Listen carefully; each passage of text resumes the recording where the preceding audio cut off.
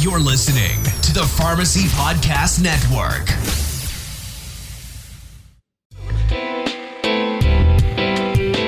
Hello, this is Ralph Lombardo with Avadim Health. You are listening to the Pharmacy Podcast. Pharmacy Podcast Nation, this is the founder of the Pharmacy Podcast Network, Todd Eury, and I am thrilled today bringing back a third-time guest to the Pharmacy Podcast Network. The one and only Dr. Jeffrey Fudin is joining us today. He was with us last time when he was talking about opioid prescribing guidelines. We really appreciated his insights. Before that, he actually was on talking about the pharmacy impact on the opioid epidemic. Today is a very special opportunity bringing Dr. Fudin back to the Pharmacy Podcast Network because we have another guest with us that I want to introduce before we get going. Mr. Ralph Lombardo is with Avadim Health, and Avadim Health is the founders, developers, distributors of TheraWorks Relief, which has been a tremendous supporter of the Pharmacy Podcast Network. Something very special to me, if the Pharmacy Podcast Network listeners don't realize, I work for a large addiction recovery organization throughout the country in 22 states with 80 different treatment centers called New Season. And I am tasked with finding funding for patients who can't afford their treatment.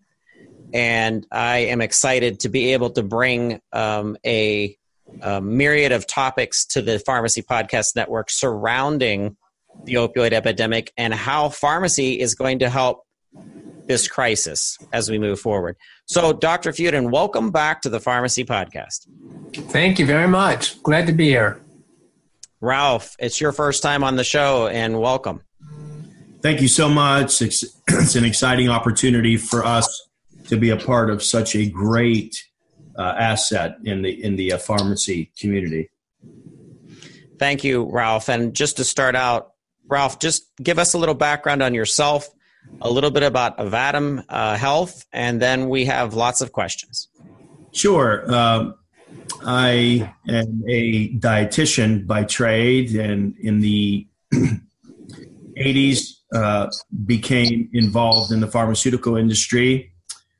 Spent a good amount of time with Wyeth Laboratories, and then became an employee of Purdue Pharma.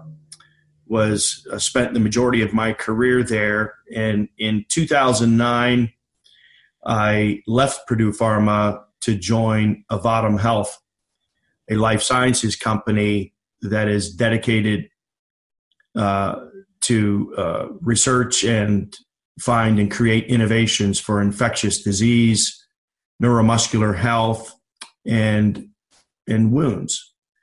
And very excited to be a part of the Pharmacy Podcast.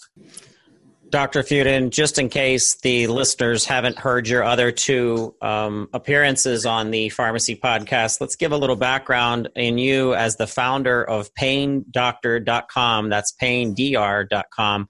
And just a little bit about your background too, Dr. Fudin. Sure. Well, I guess I'll start with the PainDR.com website. I developed that site, started to develop it, I'm going to say probably 17 years ago or so, a long time ago. And the site has a lot of information, quick references for pharmacists, medical providers, and also for patients on it. Thousands and thousands of downloads by pharmacists of the various reference materials. I have a very, very active blog on there, which it's actually uncanny. Some of the blog responses have developed into sort of communities amongst patients and providers, where some of the posts have over 1,000 comments on them. So I spend a considerable amount of time on that. I also have a company called Remitigate, and that's a software development company that focuses on opioid safety. So we have one platform that predicts risk of opioid-induced respiratory depression over the next 6 months based on a number of attributes of the patient, various disease states, basically you check these things off and it develops a progress note. We also have something called UrinTel, which helps clinicians, including pharmacists, to interpret urine screens correctly that are done by immunoassay. I do have a clinic in a federal VA facility where I do direct patient care and oversee a residency program. And then in my spare time, I do a lot of expert witness work, which is unbelievable how it has increased with this, the issues around opioids, appropriate prescribing, and some of the risks. So I'm kind of a busy guy, but I do enjoy the space that I'm practicing in. And for me, it's, a lot of people have sort of typecast me into the opioid world, but I do go outside of opioids. We get involved a lot with alternative therapies, monitoring pharmacogenetics, and offering medications other than opioids and or in addition to opioids. So that's a bit of my background. It's interesting how you don't necessarily want to be, quote unquote, typecast into one sector of healthcare, but this time in what's happening to the nation, your expertise, Dr. Fudin, is so much needed. So I'm sure that's very much part of the reason of your demand to go speak at different places on the epidemic and how pharmacy can have an impact to it. But just general information and factual information, even from a clinical perspective, is so important at this point. That turns to my first question really for Ralph, and that is, as a business guy, someone who is supporting the ability to expand your services and some of the education that you guys sponsor, tell us a little bit from your perspective in Avadim Health's perspective, your views and initiatives and strategy surrounding the opioid epidemic. Well, we have a proprietary methodology that we employ before we ever bring a technology to market. And it's enveloped in the name TheraWorks. And for us, we identify therapeutic interventional gaps in the marketplace. And that's what the Thera of the TheraWorks stands for, through an exhaustive process. And then we conduct high-quality evidence-based research with academic teaching institutional partners to demonstrate that the products work.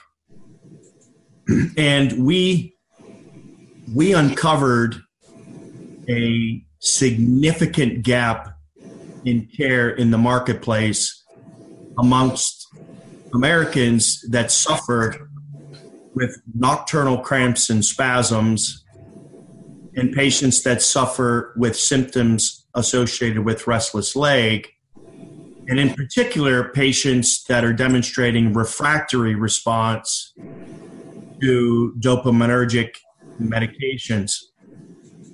The numbers are staggering, and we believe that many of these patients are the unheard sufferer.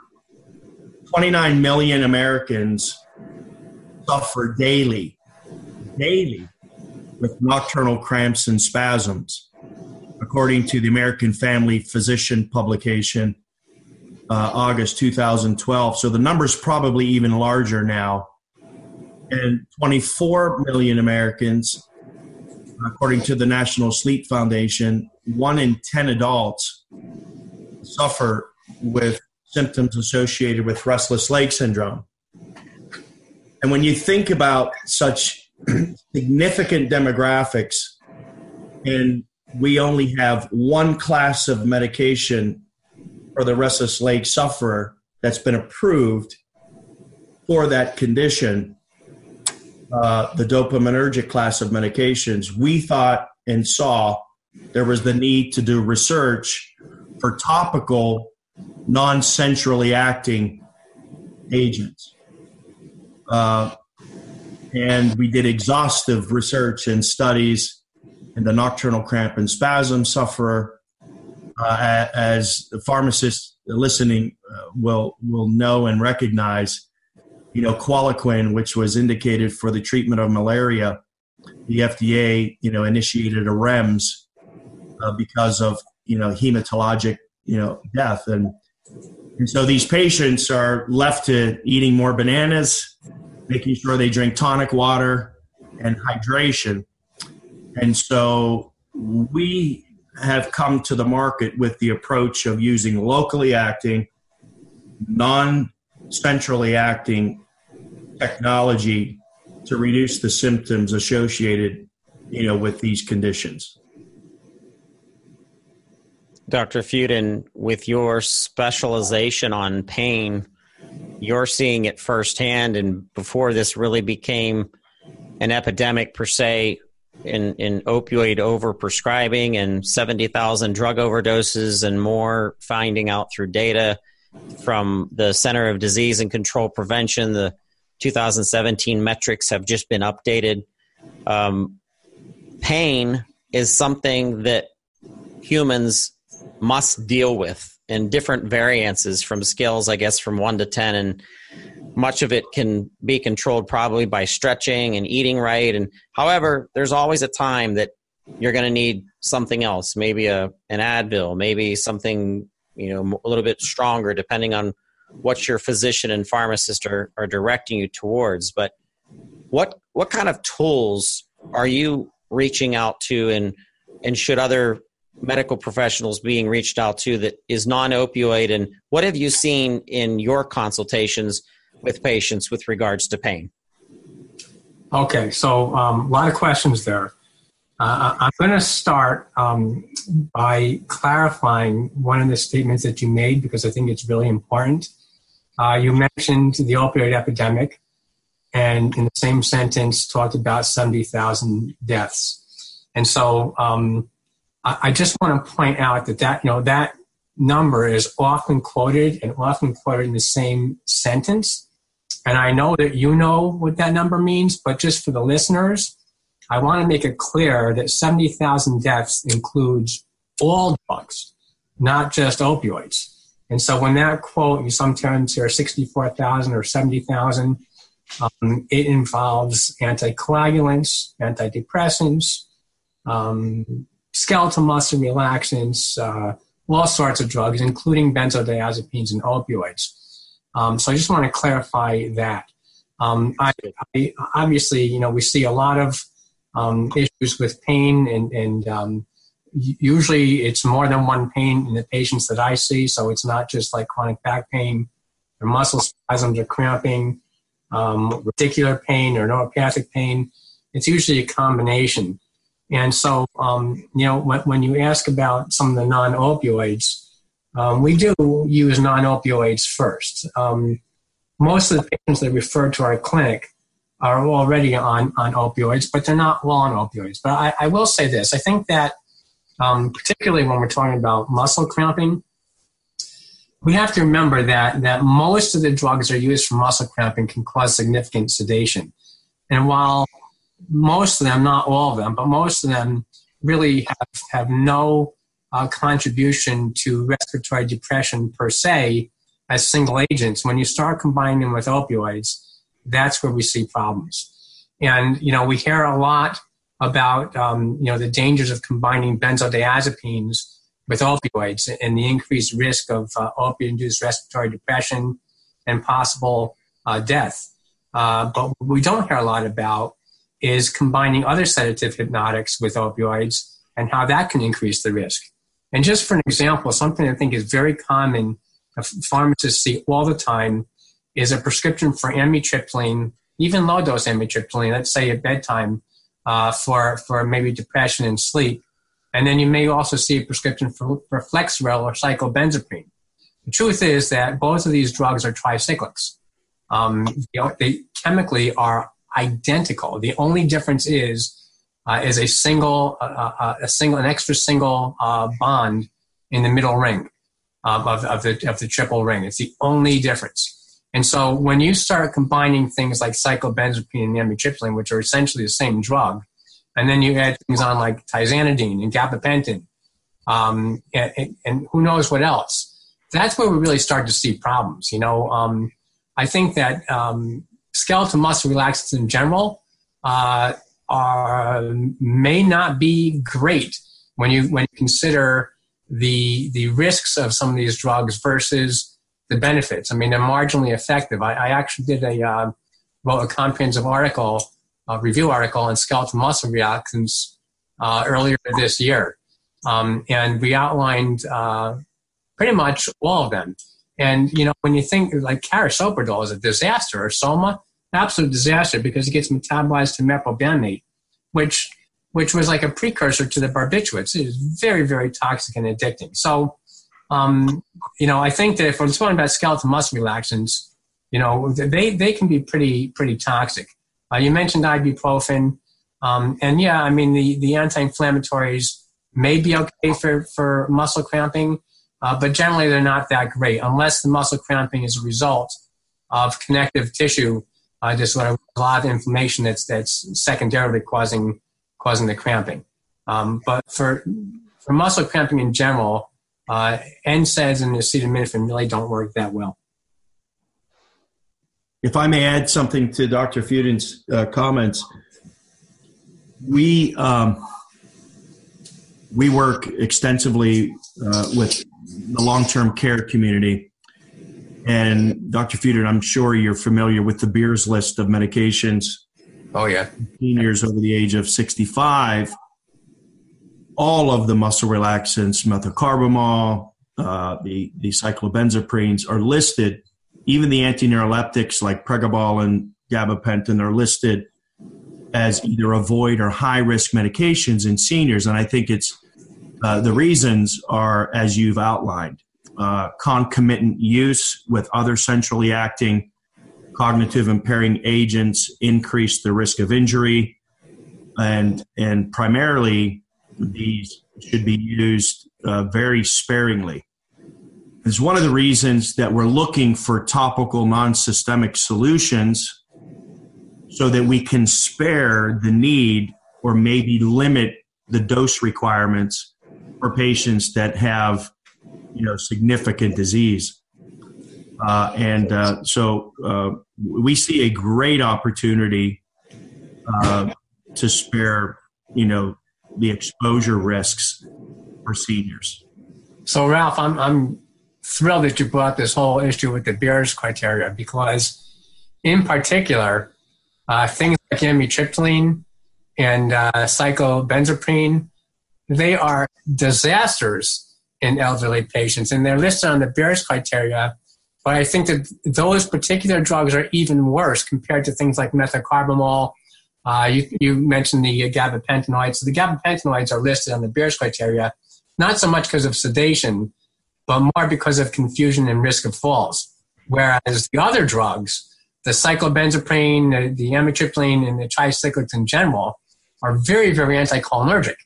And the anticholinergic activity, of course, causes sedation, risk of falls, achlorhydria, which elderly people have to begin with, and also increased risk of constipation and dry eyes and urinary retention.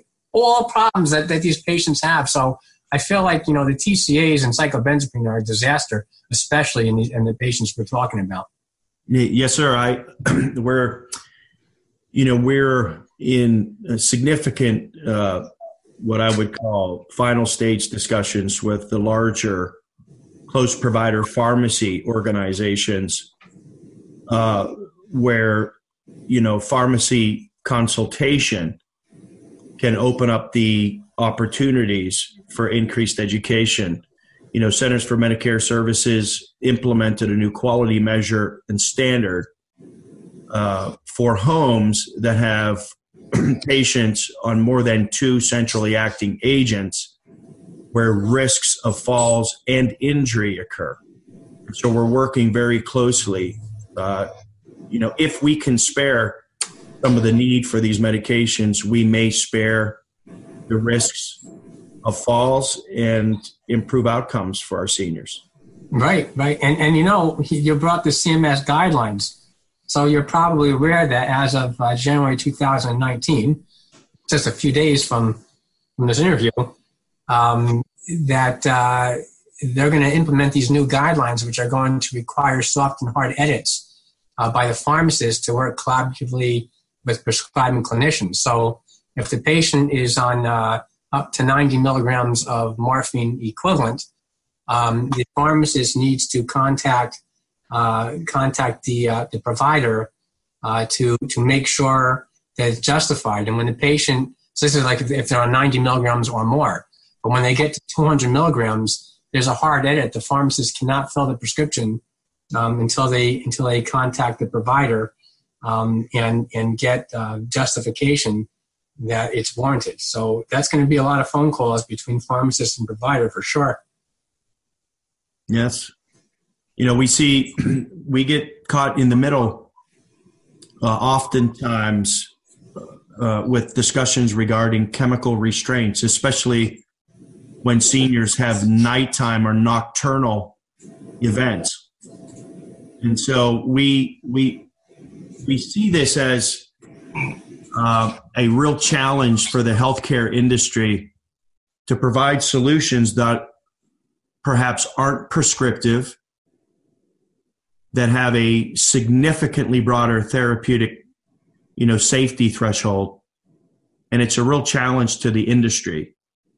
What can we do to improve and lower the risks, for these seniors and community dwelling seniors, not just institutional seniors, but community dwelling seniors that are still, trying to thrive, live active lives.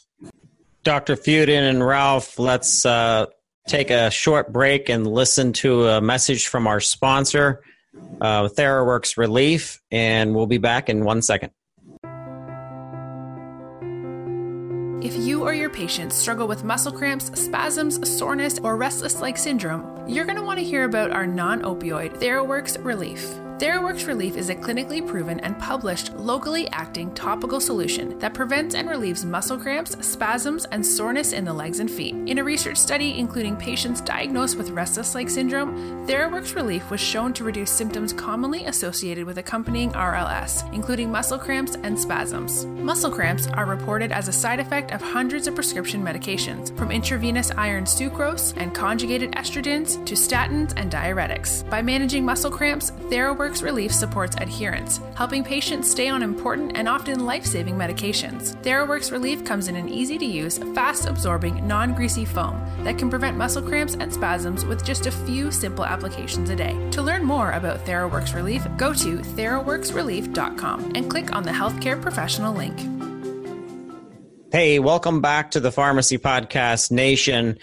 I'm excited to have Dr. Fudin and Ralph Lombardo on the podcast with us today. It's part one of a part 3 series on a myriad of different topics under the guise of pain management and the type of tools that are out there for consultant-type pharmacist, which is a growing field of pharmacy, which I'm excited to see grow.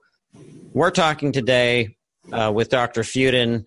I was listening to both of you talk earlier in the interview, and I always think of innovation and how pharmacists are gaining much from data, and how data is really teaching pharmacists to make assessments in consultation in senior care pharmacy and specialty pharmacy, depending on the disease state. Dr. Fudin, what kind of data could you get from an organization like Avadim Health that could help you assess a macro population per se, or actually dig down into specific cases that you're currently consulting on? That's a great question. I think that it would be nice to see with their product for muscle cramps how it has diminished the use of prescription opioids, or even non-prescription, not prescription opioids, but prescription medications in general. Could be opioids, but I'd be interested to know how their product has impacted on the reduction of prescription for skeletal muscle relaxants. That'd be very important.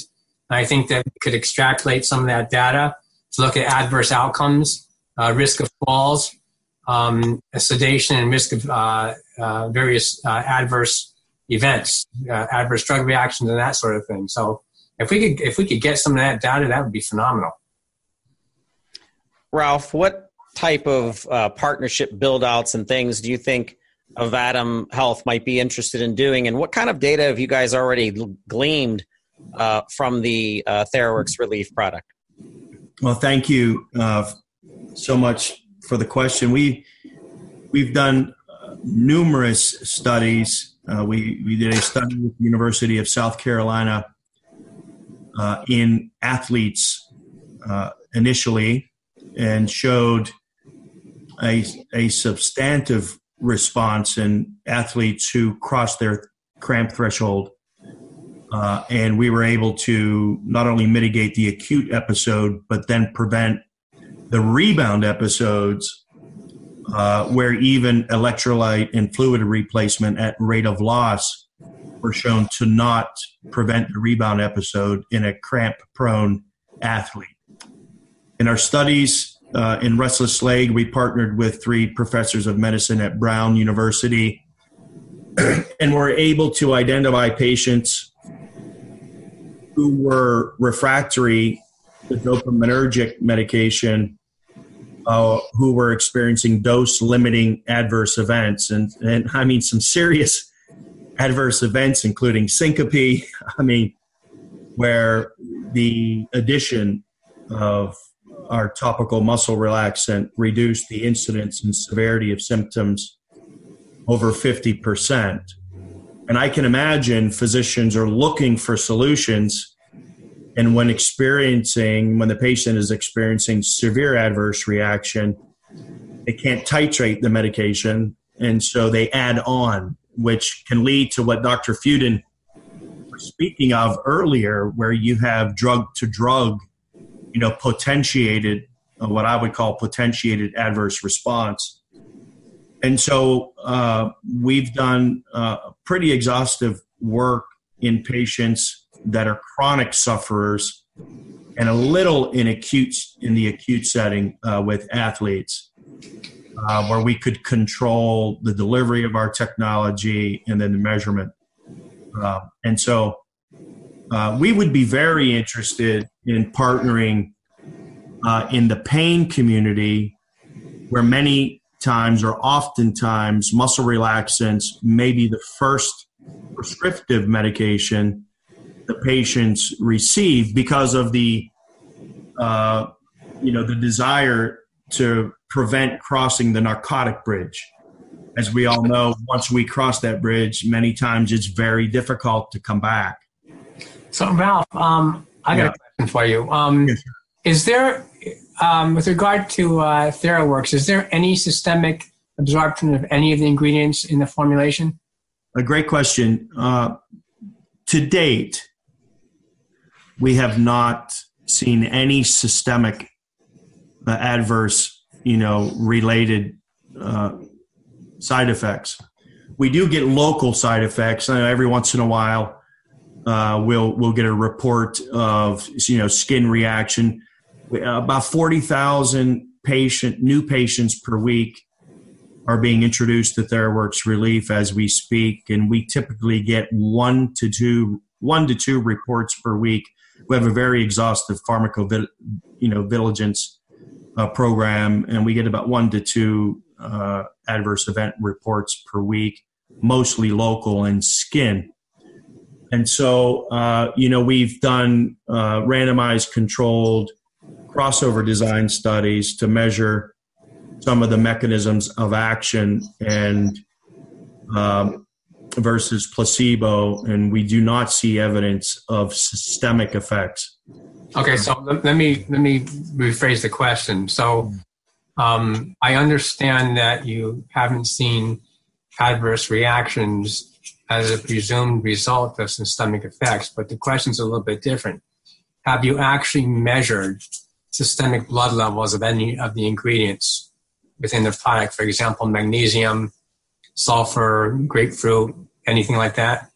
We haven't measured blood, but we have measured deep tissue response in a crossover design, and not see any evidence that the product is being absorbed and causing activity in other parts of the body.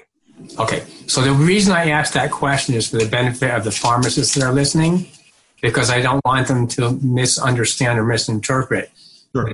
So, as you may or may not know, grapefruit is a very, very potent inhibitor of cytochrome 3A4 enzymes, right? And so there are a number of drugs that undergo metabolism by that enzyme, and one of the most common drugs in the pain space, or I should say two of the most common drugs in the pain space, are hydrocodone and oxycodone, and also, of course, methadone.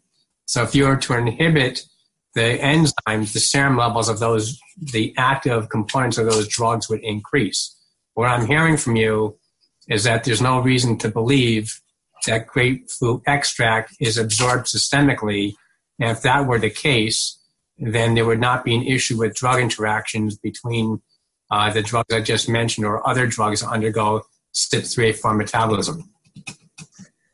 That's probably the single most common question that we receive from patients. And of course, without, doing the exhaustive systemic assays, we refer them, back to their healthcare professional. Sure. Yeah. We don't have any reason to believe that topical application of our citrus ingredient leads to substantive systemic accumulation, but we don't have the reverse of that information as well. Okay, great. Ralph, when I heard you mention athletics, I can't help but to think of my godson, Jelani Stafford, who's a senior in high school who has been recruited by Youngstown State University, the Fighting Penguins. He's going to accept a full scholarship from them as defensive tackle, which is quite exciting. And I think of these children, I think of these kids that are in athletics and some of the more simple abilities to manage pain and what they're subjected to early in life, which turns out to be something that they don't learn to deal with and manage more from a natural perspective before getting into some more of the serious effects and impacts of more harsh ways of dealing with pain, including the use of powerful medications like an opioid. But Dr. Fudin, what's your touch with the athletics world, and have you consulted with any collegiate athletes out there? So I often am contacted by physiatrists, people who are dealing with some of these athletes, for an opinion on how to best approach it, especially because, as you said, you want to limit the use of opioids. And I can tell you that for things like sprains, strains, and contusions, whether it's high school, college, or professional, we would always prefer topical agents. So, for example, topical diclofenac is often very, very helpful for sprains, strains, and contusions. So topical NSAIDs can be very useful for athletes, for anybody actually, particularly with sprains, strains, and contusions. And we really do like to use the topicals when we can. Now, most young athletes can tolerate oral NSAIDs just fine. But the truth is that these topicals work really phenomenally well. And so I feel that if we can give a topical product, we are far better off because the toxicity is much less. And in fact, it drives me nuts that if you look in the package, the professional package insert for the topical NSAIDs, the FDA requires all of the pharmaceutical companies to include the standard templated warning for NSAIDs, GI bleed, cardiac risk, kidney risk, and all that sort of stuff, which is really absurd because if you look at the blood levels that you achieve from topical NSAIDs compared to oral, in some cases, in most cases, it's far less than 1, usually 0 point or 0.0 point something, so very, very low systemic absorption. compared to oral. So, for example, oral diclofenac, I mean, you could get a serum level of over 100 nanograms per mil at therapeutic doses, whereas if you look at, let's say, topical diclofenac, you're talking about less than 10 nanograms per mil. And then when you consider that 97% is plasma protein bound anyway, the only active amount is that which is not bound to plasma protein. So there's almost no exposure by topical NSAIDs, including the topical NSAID or steroid eye drops. So, I'm a huge advocate of using topicals in these athletes, Todd. And not that we shouldn't or couldn't use oral agents, but I think that we really need to maximize the topical products either first or in addition to oral non-opioids before we move on to opioids. Dr. Fudin, I have a question regarding the use of topical technologies first. Is there any evidence that leans toward reinforcing topical practices versus oral plays out more favorably, like behaviorally? Oh, well, that's a great question. I mean, there are. I mean, I'm aware of some general stuff that just the action. Forget about the drug. Just the action of rubbing some kind of solution, gel, or some kind of topical product in the area. That action alone has therapeutic benefit for various reasons. So there are studies that look at that. There are a number of studies that look at topicals versus oral, particularly in elderly patients. With athletes, there are specific studies I'm aware of that have looked at the topical NSAIDs for sprains, strains, and contusions. And there's also studies, they're not all, hunky-dory. There are also studies that have shown athletes that have overused things like methylsalicylate. For example, there's been deaths associated with basically lopping on tons and tons of methylsalicylate and then having athletes wrap them in cellophane and going to sleep and never waking up because of salicylate toxicity. Jeez. Well, I mean, we need to look at the good, bad, and ugly, I think. But generally speaking, the studies basically show that topicals can work very, very well. We have developed a topical anti-inflammatory technology, and we're currently doing work with UPMC, University of Pittsburgh Medical Center, University of Georgia, and Baylor. And we have a dual modality methodology where we're impregnating medical grade compression. We're studying this in arthritis, in arthritic thumbs and knees, and partly because we've identified a pretty substantial gap in this demographic. According to the Journal of Kidney Disease, more than 39% of Americans aged 60 and above have either chronic kidney disease or significantly reduced renal function. And then there are another 2 million Americans taking anticoagulant therapy, both of which do not bode well for oral NSAID therapy.